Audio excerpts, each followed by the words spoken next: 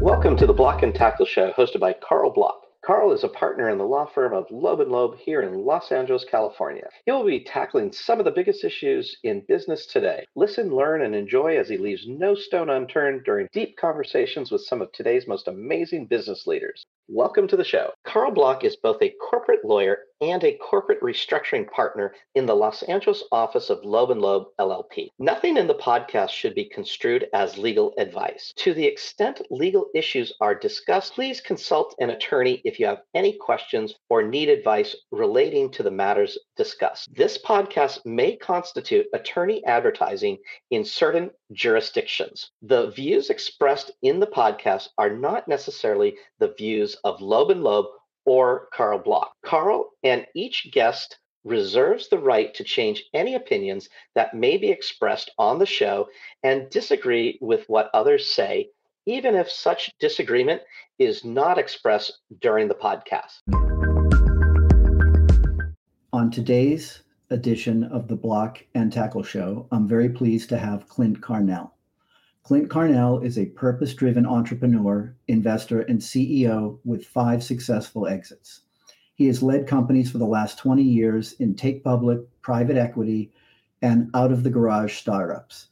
Beauty Health, traded on NASDAQ as Skin, was purchased for $175 million under private equity and was valued at $4.5 billion when Clint stepped away in 2021. And Clint, it's great for you to be here today. Thanks for coming. Thanks, Carl. Appreciate you having me.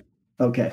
So one of the great things about having a serial entrepreneur and operator, and I know you know that I have a little bit of a bias in favor of operators, not just the spreadsheet guys, is you got a lot on your resume. And so I know one of the things that you're really involved in deeply right now is Inbrace. Yeah. So why don't you tell our audience what Inbrace is about, why you decided to go there, what you're doing that it's a Clint Carnell thing, so that's disruptive, and why it's better than, what else might be out there in the marketplace. That's great, Carl. Thanks for the opportunity and great to see you. Inbrace is an incredible technology. It's in the orthodontic space, teeth straightening. And I originally came in as a board member to really help our founder, Dr. John Pham, who's a remarkable human being and brilliant engineer orthodontist. This technology was incubated out of USC when he was in school there, originally on cleft lip and palate children that go through tremendously traumatic surgeries to really help their appearance, and most often have really crooked, complicated teeth and jaw issues. Inbrace is really simple. It's behind the teeth braces. We work like braces, but about 30% faster, but they're literally invisible. So you can brush, you can floss, you can live your life as normal. And we like to say that you don't have to look worse before you look better. So it's got a great origin story out of USC, working on really challenging cases with children that have had a lot of trauma in their life, to what now is going to be, I think, the greatest consumer healthcare opportunity in teeth straightening. So, what's interesting to me is that it sounds so remarkably simple that there'd be a lot of, hey, why didn't I think of that? And, is there anything from your perspective why it took so long for somebody to develop this concept and to be able to exploit it commercially? Yeah, it's a great question. Putting braces, which are already bulky and inconvenient, on the front has been around forever. People have tried to put them on the back. It's called lingual. But you just took something that was bulky and not very sophisticated on the front side and put it on the back side. So it never really took off. It's better accepted in EMEA and APAC. But what John did with the team of scientists is really remarkable. We used nitinol. John had originally been a Boeing engineer, and this technology was developed by NASA. And it's essentially nitinol, which is programmable shape memory wire. So literally, we work with, you come in and you get a scan, just like you would if you were doing aligners, digital dentistry. And then we co-design to program a wire with your orthodontist to move your teeth exactly the way they want. And so we've taken something that is a really simple device that creates remarkable results, but it's actually very complex in the way that comes to the market. And it really is AI driven. We're learning about the way every ortho thinks about teeth straightening, and then have them learn how teeth move but it's a really simple wire that if you stepped over it when you were remodeling a house, you toss it in the trash. What's incredible is that you can program it to move teeth. And this was derived from NASA technology? It was. So nitinol, or nitai as it's commonly referred to, literally can be shaped to move things. And it's often used in things like satellites, where if you think about it, how do they get satellites up? They put them in a ball, and then when it reaches a certain temperature and atmospheric pressure, it unfolds into this beautiful thing that we often know as a satellite. So it was developed for that purpose originally, and adopted to what I think is one of the largest markets. 75% of us need our teeth straightened, and we hope to be the choice for orthodontists around the world. Interesting. Now, have you already exploited it internationally, or so far is your core domestic? Core is domestic. It's a very expensive endeavor. We've raised approximately $250 million to this point. The reason is that you're really building treatment algorithms with software programmers up front. Then you're learning how every ortho thinks about this. So you're cataloging the way they think about teeth movement. And then we all have such individualized teeth that we're continually making that better. And then finally, our manufacturing plant will look more like a Tesla plant. It's robotic, it's increasingly automated. And then we monitor the appliance when it's working in the mouth. So we're actually a software company that programs hardware, which happens to be a medical device that consumers love. So it's a really, really unique white space offering that I think has tremendous potential and should be a real company of consequence. That's incredible. So, some questions flow from that. For example, did you say that your software is customized to the views and experience of particular orthodontists, so that everybody could have a different software package? Yeah, it's not really a package. The way it works is really simple. You come in and get a scan. We call that a tooth print, because you're, as you I'm sure are well aware, our teeth are also individual. They actually are recognized by the federal government, just like your fingerprints. So it's a tooth print. There's a joke in ortho land that you can put 3 orthos in a room and come back with 8 different treatment plans, because moving teeth is sequential. And so what we're doing is not only taking that scan and developing a treatment plan, but then over time learn how individual orthos like to move that particular malocclusion, which is how we define the teeth movement that's required.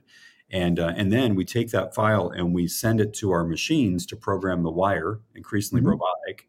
And then once the appliance is fitted or embraced, we actually monitor with things like dental monitoring or grin the progress of the teeth movement.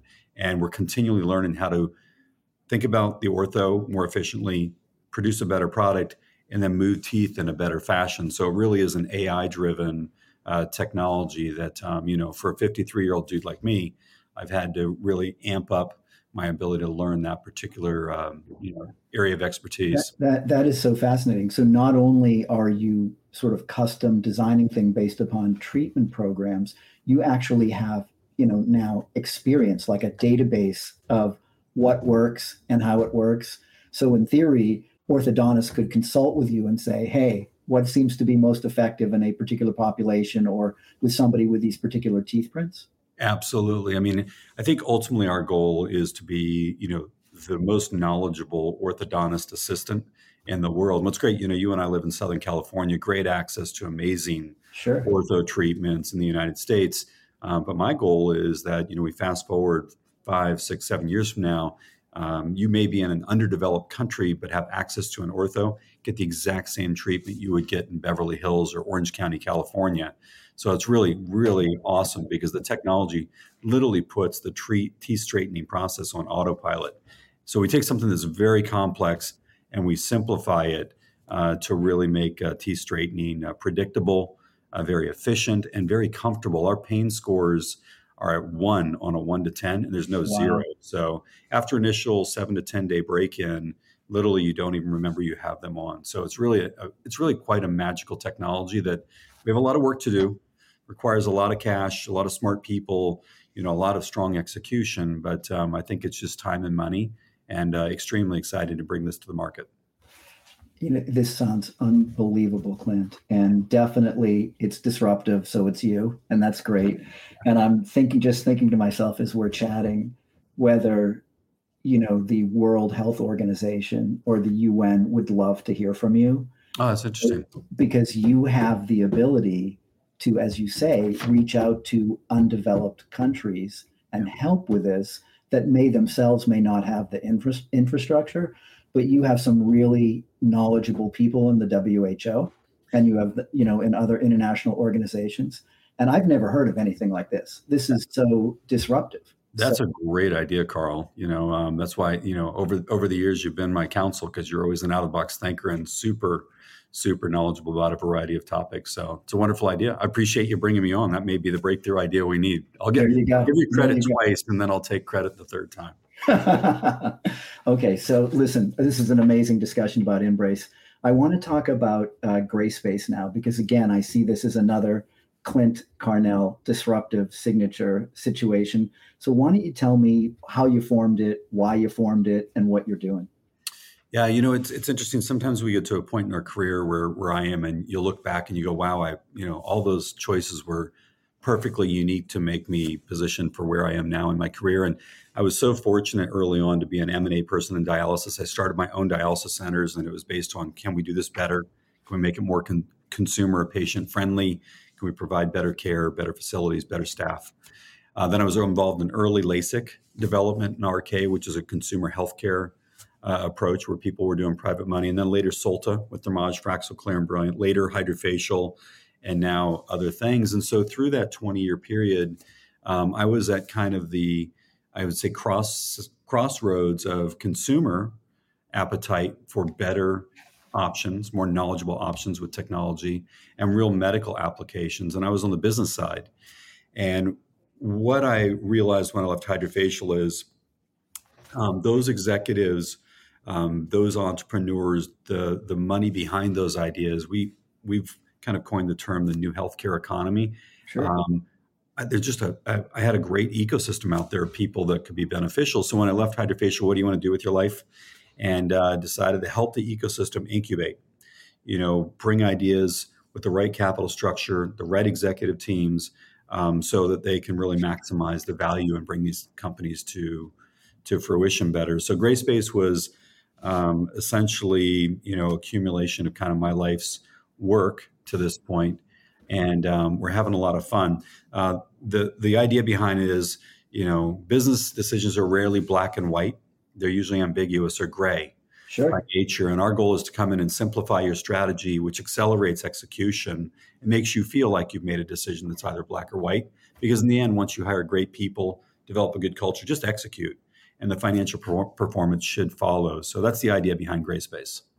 See, that's obviously very, very interesting. One of the things that I would say, and again, getting back to my bias about operators. So there's a lot of consulting companies out there, a lot of them, but not all of them have C-suite level operators or people who have personally participated in, obtaining capital, using capital, doing business plans, hiring executive teams, etc. It's not very typical. Again, this is another disruptive business space, and it sounds amazing. How many different kinds of industries do you see Grayspace getting into? I think it could be any. We've focused really on kind of consumer healthcare because that's where the expertise. My partner Eddie Yoon has been written a book on super consumers, which we can talk about. He's published in HBR. He's on CNBC, TD Ameritrade quite often, and he came out of a really high-end consulting firm and has really consulted for companies like Gillette, Keurig, Nestle, iRobot, Ergo. And so I would say that if I'm the operator side, Eddie's the analytical side, together I think we're a pretty good combination in helping these companies in an area that we're specific. But right behind me, we have a master plan. It was a direct ripoff from what Elon Musk did with Tesla back in 2006. And that's the idea that, sometimes companies spend so many years, so many millions of dollars, tons of people involved to define a strategy. And it's a 500-page book that nobody remembers what the hell it's about. And you have to go dust it off when somebody asks what your strategy is. Eddie and I are convinced that you can take all those ideas and define it into one page. In our case, for Inbrace, it's above my shoulder. It's around the office. It's a one-page master plan that's written in cartoon form so that everybody from my executive team, investors, down to the youngest engineer can come in and understand exactly what we're doing. So we develop a master plan. It's usually around the company, and it's very, very clear. And it says, what's your defining purpose or mission? What are the value creation drivers that are going to create value? And then what are the things you have to do? And what are the anchoring philosophies? I was a soccer player. I was a good basketball player back in the day, but when I thought I was going to tap out at 5'8", I Oh, didn't think you weren't a center? Yeah, I wasn't born a center. So, I think you have to look at what are your natural attributes. But it's Sure. weird. The consulting firms can be great, a lot of smart people there, but often they don't know how to take that strategy into execution. I think the people and culture are really what drives financial performance. So you've got to have both, a left and a right hand.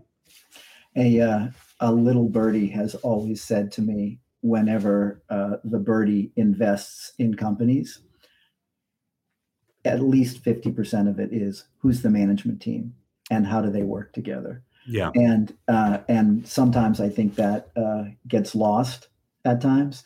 Likewise, when you're talking about, the scheme or plan, how to get from point A to point B, that as an operator that you basically have to use the KISS principle, and you don't want to have a 500-page book that it is not necessarily understandable or executable by people.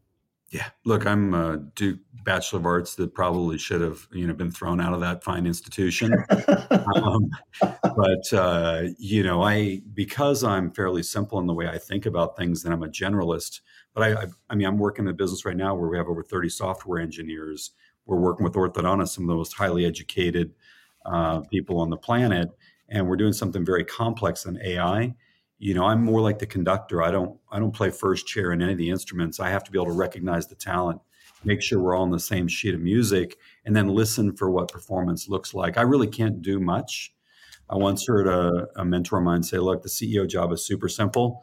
You own the strategy, own the people and culture, and you own financial performance. Everything else you delegate.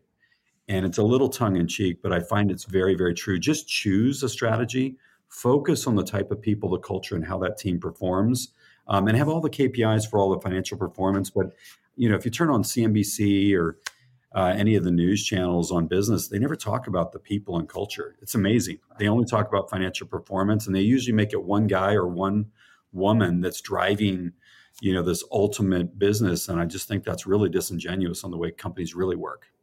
It's funny that you say that, because I think some of the people in the financial media, and this is true of everything, you could say it's true of lawyers. If you haven't seen the inside of a business, you don't actually know what it takes to operate the business.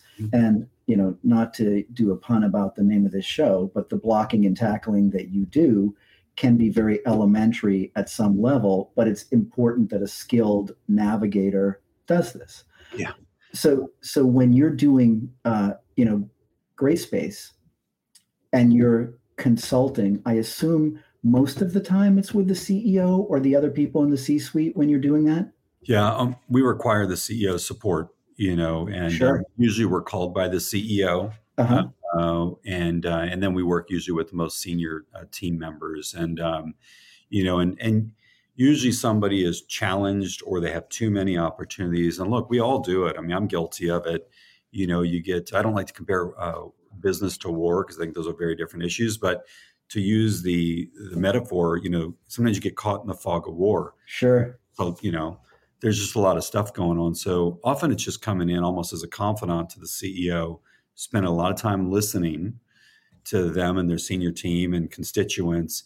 And we call it defining the ability to pierce through the noise. What's really important and what's just noise?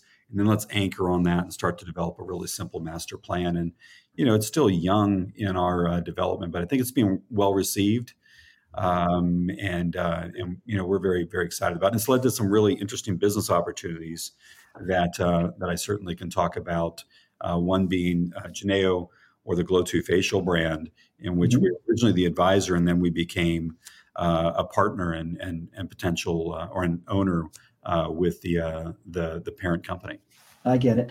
Do you often find in the C-suite that the person who becomes the CEO is either the founder who had the idea as the visionary, or somebody who was brought in probably in sales, most likely, but doesn't have a lot of experience being a CEO, doesn't have experience building a management team, doesn't have experience managing a management team.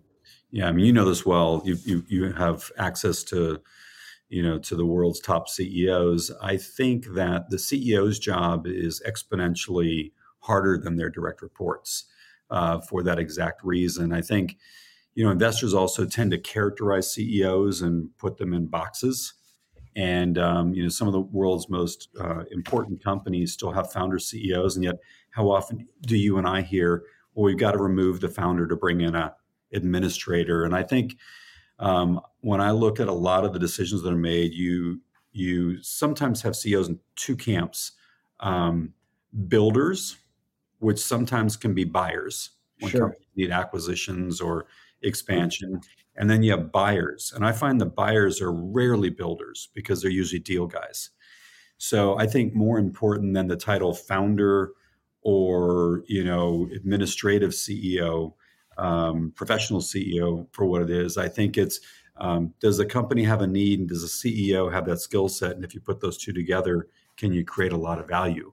Sure. That takes some time for boards and investors, to make sure. And I also think succession planning is important. If a CEO does well, makes a lot of money, is really a selfless or purpose-driven leader, they should be looking for somebody that can stand on their shoulders and take the company to the next stage. And so it's a dynamic process. I think the CEO is the most important hire for any organization. I think companies make a big mistake when they throw out the founder, because often the founder got them there because they understand the secret sauce. So there's a lot of art and science, and unfortunately, a lot of mistakes are made in that, in my experience. No, I completely understand that. And I'm going to bring it back to gray space in a second. But what also seems to be interesting, and you've been on both sides of this, is people assume that board members are omniscient and they know everything and they've run companies and they can diagnose problems and they can figure out how to put together strategic plans and implement them. But that isn't necessarily the case, is it? And they're not necessarily great managers of CEOs either.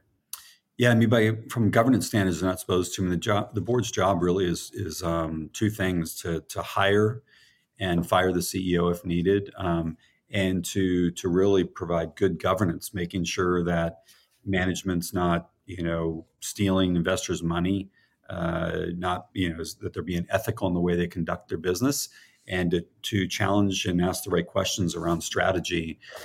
I think you really get into trouble if you start running the company by committee, or if boards start to get overactive. Now, look, sometimes you have a great board member that decides to be more than that, and they're an advisor or an executive chairman. If they really get in there and understand the business, they can be incredibly helpful. But the best boards I see are the people that understand the role of a board, the role of management, the role of investors, and everybody plays their part.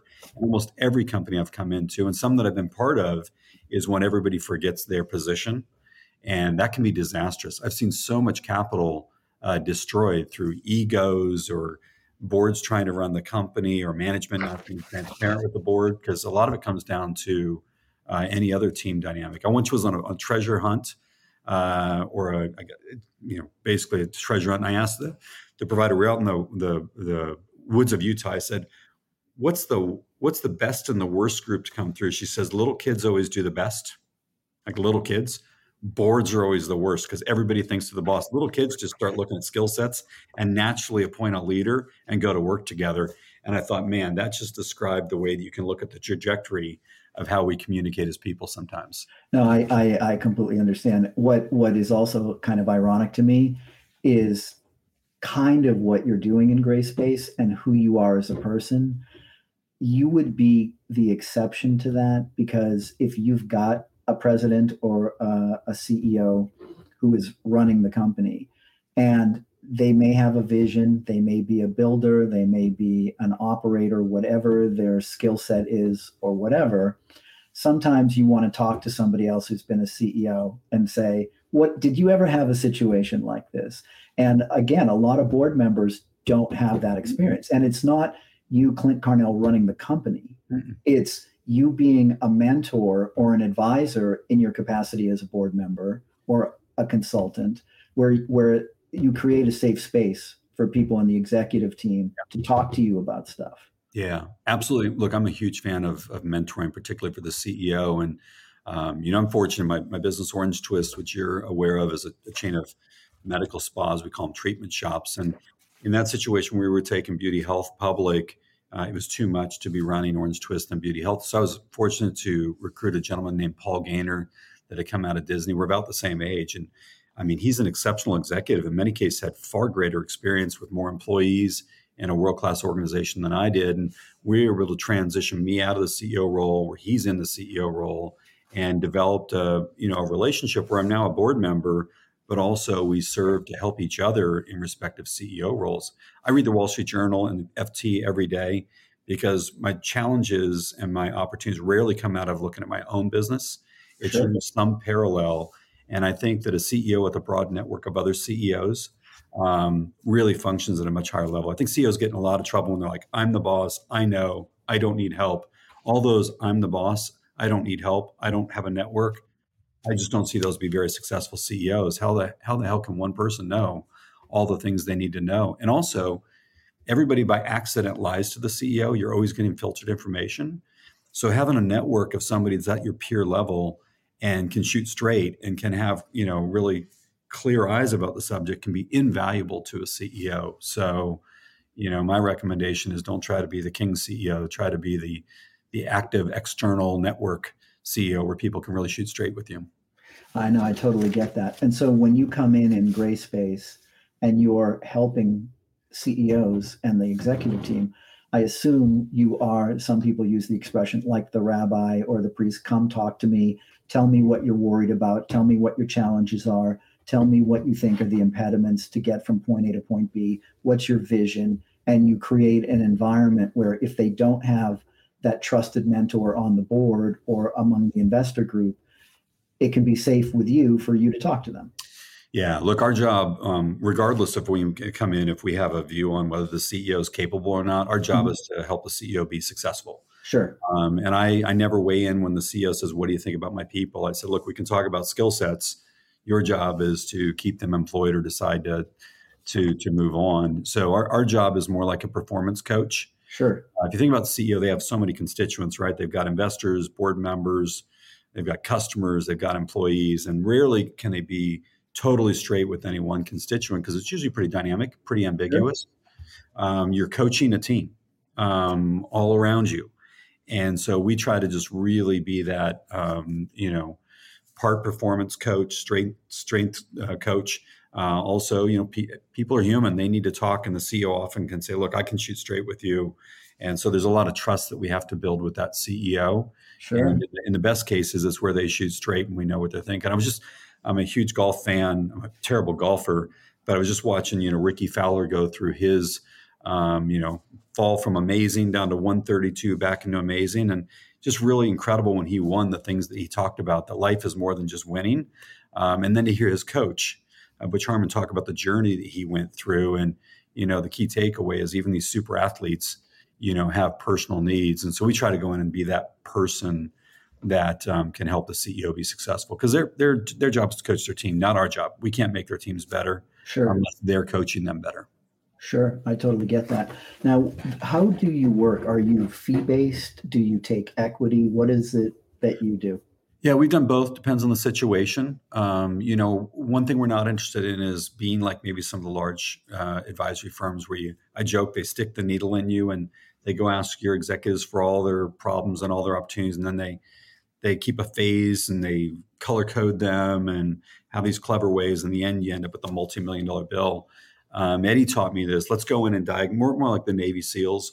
Go in, diagnose the situation, work on a plan of action, and then deliver something that you can work on. And we try to do that really within a 90-day capacity. So we tend to not work with a lot of people or a lot of companies. And we don't want to, what we say, stick the needle in and milk them for fees because we think they'll tell their friends about us. They'll go to other companies.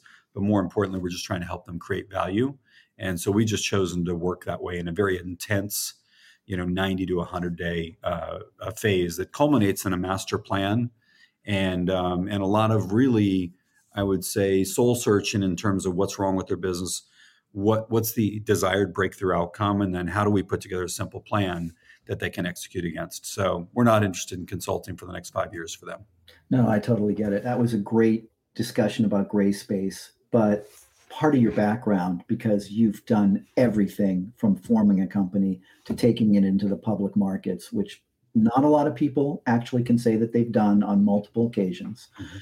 But I want to talk to you. Talk to us about your experience in doing an IPO, what you would say to businesses that are contemplating an IPO, whether it might be right for them or not, and what kind of things you look at.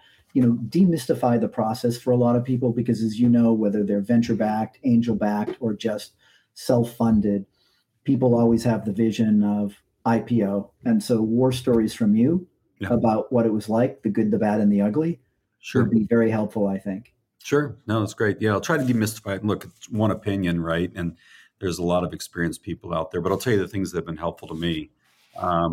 First, for the operators, is the IPO is the start of the race, not the finish. And I think a lot of people talk about it almost like I finished and I'm IPOing, and you need to really be prepared as an operator that it really is the start, and you're going to be tired. Your team's going to be tired. It's going to take a lot of work, but that's why it can also be very, very exciting. You go from having 1, 2, 3, 4 bosses, whether it's private equity or venture capital, to just having thousands or maybe even millions of bosses, and those are your shareholders at that point. Couple things that are super helpful. One is really, really crystallize your story where it's very simple to understand, the old elevator pitch, because investors in public markets make split decisions about whether they want to invest or not invest because you're liquid and they can get in and out. So if you want to attract quality investors, regardless of your industry, have a simple and compelling story. Start running your company 18, 24 months before you go public, because the scrutiny of being a public company and having to overperform on what you say you will do really needs to be dialed in. And that's why some of these young, early public companies have a successful debut and then fail, because they don't do what you have to do. And that's have really financial performance where you can set targets well in advance, and then you meet, beat, and raise. Incredibly important. The way in which you prepare for that is quite simple. You do non-deal roadshows with bankers.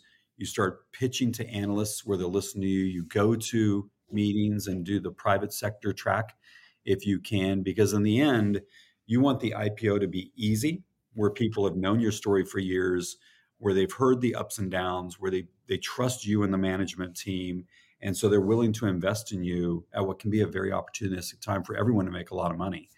So that's incredibly important. And I just find people talk a lot of times about an IPO like as this defining huge moment. But the truth is, it's just a day where you go from private to public and you become a liquid stock. But all the work you did to get there has to set you up for meaningful meet, beat, and raise performance, so that people start to believe what you say when you say it. And hopefully that demystifies it. Other than that, I find that it's just a great bar on learning about good governance, being able to measure your performance, having the right executives in place, having a good pipeline, having a good marketing message, having a good sales team. It just really makes it's going from Little League where nobody videotaped you to ESPN where everybody's critiquing you. So you better be ready for that, because all of your friends know how much money you make and whether you're any good or not. So that's probably the only difference that's a little painful as a human being. Do you find that people also understand the compliance strictures after they're a public company, or is it something that they worry about later? It is. It's probably one of the most challenging things. We took Beauty Health, public, and I was in Long Beach. It was a pretty prominent company to go public, and you just have to be incredibly careful what you say. All of a sudden, your friends and your relatives, everybody you know, you have to be incredibly aware of what you can and can't say as a public company executive. And it is incredibly surprising to me how people will be good friends, relatives, people in your network that are in and out of your stock. And I think it is important that you understand compliance. It's important you have a good GC. Often private equity and venture capital doesn't like to hire a GC, as you well know, Carl. And then all of a sudden you go public and they're like, we need an amazing GC. And I just think my advice to companies would be invest in the GC, invest in HR, invest in your IR well in advance of going public, because you want that to be a working team. You don't want to be a new public company with a bunch of new team members where you don't know their competency. And I think a good, experienced public company GC, a good IR firm, either inside or outside, and good compliance from your CFO. Having a CFO with public company experience, incredibly important as well. Some people just are super good. When we were taking Beauty Health public, I remember everybody gripes about going public. It's like executives gripe about it. Everybody talks about governance. And I asked my team, I said, are we a better team than most teams? They're like, oh yeah, we're amazing. I said, are we that much better? Oh yeah, we're that much better, boss. I said, great. Then we are going to shut up the whining about going public, and we're going to say we're so much better. We're going to use an IPO as an opportunity to sharpen our sword and be better, and investors will recognize that. And I think if you look at the Skin story, we were able to accomplish that in a pretty short period of time in a turbulent market. So I think it's your perspective, how you look at it. I totally get that. Another thing that sometimes I wonder about is whether companies actually understand how important enterprise risk analysis is, because when you're going public, as you say, there's a lot more eyes on you, and when you make a mistake, it can be magnified. Yeah. Have you, when you're talking to businesses or people who think that they want to go public, do they seem to understand that rather than just how much money they're going to have and where they're going to have that beach house? No, because I think everybody's focused, not everybody, there's exceptions, but I think that's one of the things that happens if you have inexperienced CEOs, inexperienced management, inexperienced investors that don't have the right advisors, is everybody's thinking about the financial outcome. Where's the deal priced? How much am I going to make? What's my dilution? How much do we sell? The bankers are worried about their fees. It's super important. Carl, you're great at this. You look at risk and ask those questions that maybe people aren't thinking about ahead of time. So having a really competent counsel that does a lot of IPOs, that has seen the pitches that you're going to need to hold on or hit, is incredibly important. I don't like the way the disclosures have gotten, where they're so thick and they say everything. A meteor is going to hit this company, and so that's one of the risks. I would, as a CEO and as an investor, really like to see real risks, almost like a level of risk in these things, because I think that would help clarify some of the disclosures. But you've got to, I came up through sales and marketing, so we're mostly accelerator. The older I've gotten, the more experienced I've gotten, the more I look at risk first, because if I believe the idea, I already believe in the accelerator. So it's good to have someone like you alongside the board to point out the things that we need to, and often you just got to disclose it and have a plan of action. Sure. But I think looking at risk is incredibly important, because once it happens, people are like, you didn't think about this, you can look really stupid. So it's good to ask the tough questions from a trusted advisor. Sometimes, yeah, I mean, it's human nature. If you believe in an idea, you can get so close to the idea, you don't want to brook any what if situations. But yeah. I think I've seen this in small companies trying to grow. How much are they actually thinking about that? And on a related front, I'm sure you see CEOs who say, I'm in love with the idea, therefore I must be able to be a public company. And they overlook, again, some of the blocking and tackling that you need to do to actually get from that point A to point B. Yeah, it's super weird. It's like the careful what you ask for. I mean, what CEO should know is, for the most part, by the way, if you go public, you're not selling anything until you leave. And you can even talk about all the 10B plans and ways that you can, but there's always scrutiny. You're always answering the questions. So as a CEO, it's really important to not think about individual wealth. And I think, my advice would just be, I've done a couple out of my garage, a couple of VC, a couple of private equity, a couple of public, is think about your business and the type of investors you want, and then the cap structure that makes sense. Because if your investors aren't aligned with your vision and what you see as value creation, that can really create some funky dynamics that can really get you focused on the wrong things. So an IPO to me, yeah, it's kind of cool. But it's a little bit, I tell people, like when you buy a new car or you buy a new house, it's cool for a couple of days. I tell people international business sounds cool to your neighbors, but really when you actually do international business, it just means you're tired a lot. And a lot of early morning phone calls. Yeah, I think an IPO is very much the same way. Once you do it, you're like, What was it? I mean, you hear so many CEOs. Somebody just asked me on the golf course 2 days ago, would you do an IPO again? And I'm like, yeah, for the right company. But some companies Sure. shouldn't do an IPO. So I think it depends on your company profile. I totally get that. Okay, so I'm going to also ask you, because and related to this, on the SPAC situation, not everybody has been through a de-SPAC transaction. You have. What was your experience going through this SPAC process, and what would you say also to entrepreneurs about whether their company might be appropriate for a SPAC going public transaction? Yeah, I had a positive SPAC experience. I mean, we were going public the traditional way, and that was fall of 20.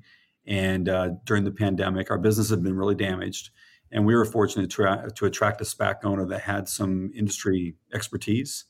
And so, for what it did for us is, for my private equity firm, it took the mystery out of the price, and then we raised a pipe, and we had a lot of support already from analysts that wanted to cover the stock. And so we got a really good group of investors, very quick to fill our pipe. And then we went public. And I think by the time we were maybe a month or two in, we had 11 analysts. We went out and did a convertible note for $1 billion that provided the company a lot of capital. And, we took it from what was an initial, I think, $1.1 billion listing to $4.5 billion, in a high multiple market.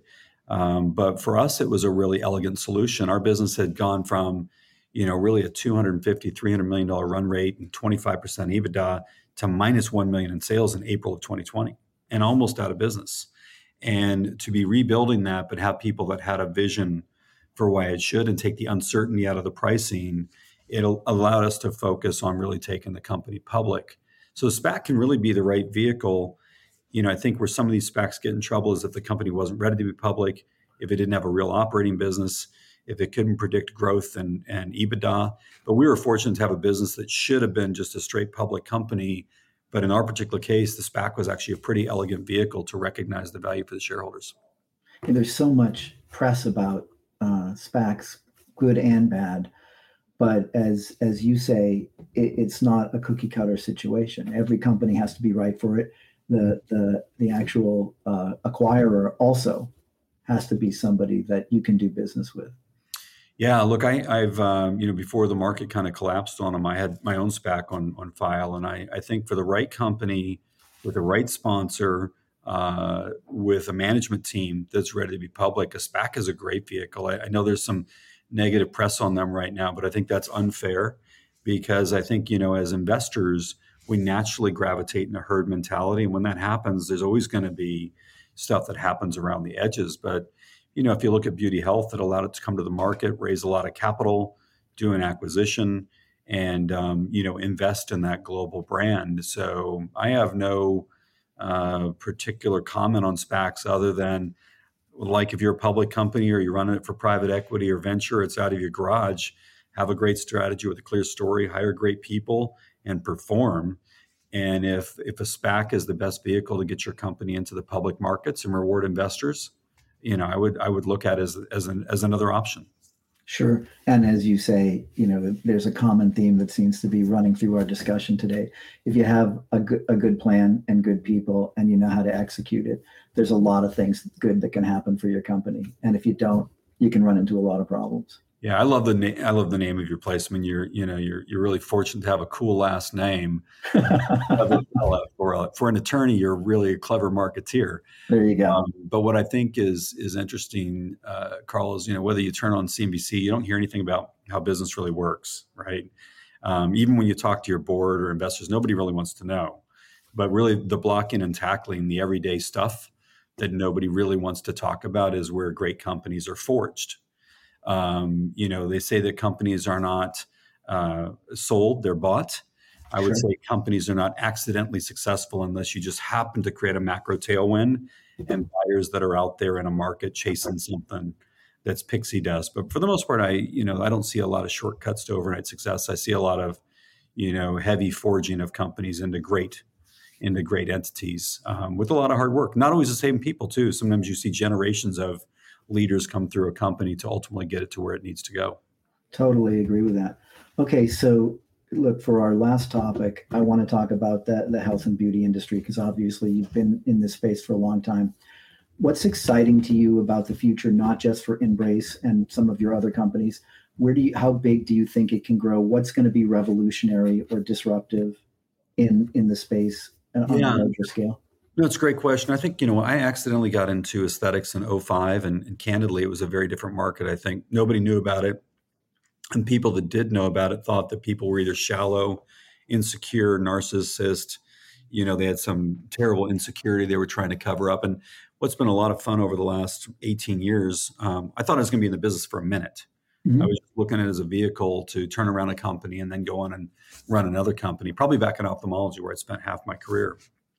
Um, what I've seen health and wellness evolve to is it's just part of everybody's lifestyle. So diet, exercise, and taking care of yourself physically has become, I think, more routine than not. And, whether it's when we started Orange Twist 8 years ago, we put it next to Whole Foods and Barry's Boot Camp and a yoga studio. People thought we were insane. They're like, nobody will ever want any of their neighbors to see them getting out of a car to go get Botox or hydrofacial, now a glow-to facial, or fillers. Like, that's naughty. It's behind the scenes. And now, I sit at restaurants, I'm at the airport, I'm talking to friends, and because I'm in the business, people are asking me about the technology. I had an experience the other day. I was in a member guest golf tournament, and one of the guys and I flew back, and he says, "Hey, my wife and sister, I'd like to introduce you to him." He knew nothing about what I was doing. He's my age, but all of a sudden I met his wife and sister, and we were having a really robust conversation about all the options.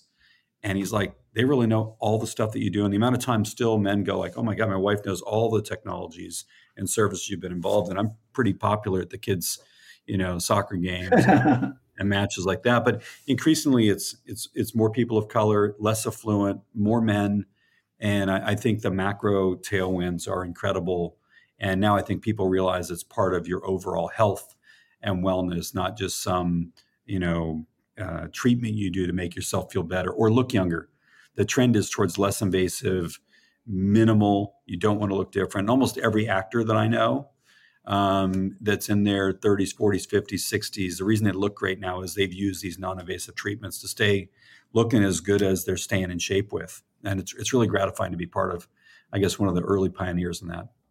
It's very interesting on that last point that you raised, that there's probably a good bit of ageism in our society right now, and you have people that are working longer and wanting to stay healthy and wanting to appear youthful. So I totally get that. Mm-hmm. And from within this industry, do you see other technological breakthroughs in certain areas that really excite you, or certain synergies with various market segments that you think, coming soon to a theater near you, so to speak? I think more, I would say it's the maturity of the industry. I think you still have, right now, you have too many manufacturers of the products and services, like, sell, like features and benefits. And then you have a lot of providers where there's a lot of heavy, good gross margins. They want to provide, make money. And I think if you talk to consumers, most consumers really don't know about these, right? You screen out Botox and maybe cool sculpting hydrofacial. People haven't heard of these things. So when you talk to the average consumer and they find out I'm in the space, they go, one is, does it work? That's their first question. Does it hurt? Does it make me look different? And is it worth it? That's the four questions almost any naive consumer talks about. And so I think what I'd like to see in my specific area, whether it's Inbrace or the things we're doing with glow-to facial or Orange Twist's approach, is we always talk about, we're really not selling aesthetic treatments. We're selling confidence. So we need to have well-trained providers. The products need to be safe and effective. But I think we need to articulate to the consumer, who's typically naive to the treatments, a program and an amount of services that both appeal to their wallet and where they are in their lifestyle, but really deliver upon the results. Because there's still too much snake oil or overpromising or quick fix mentality out there that restricts the marketplace. And I think we'll just all do better with more transparency. And you see that in almost every business that starts out highly fragmented, Wild West. and matures into a large market. A lot of the companies are still very small. A lot of the providers are still very small, and yet the overall macro is very large. And to me, we just got to match that up so the consumers trust everybody. Okay. Well, look, Clint, I've had you for a minute, and I know you've got a couple of railroads to run, but I'm really happy that you joined us on the Block and Tackle show. And I'm sure it's going to be very, very well received. And hopefully you won't get too much ribbing at your golf club. And hopefully we'll have you back. That's great. Karl, thanks so much for the opportunity. Great to see you. You too. And thanks for coming. Take care. Bye now. Thanks for tuning in. If you want more info on the show, please visit blockandtackleshow.com. And you can also email me at carl@blockandtackleshow.com. Thanks for tuning in.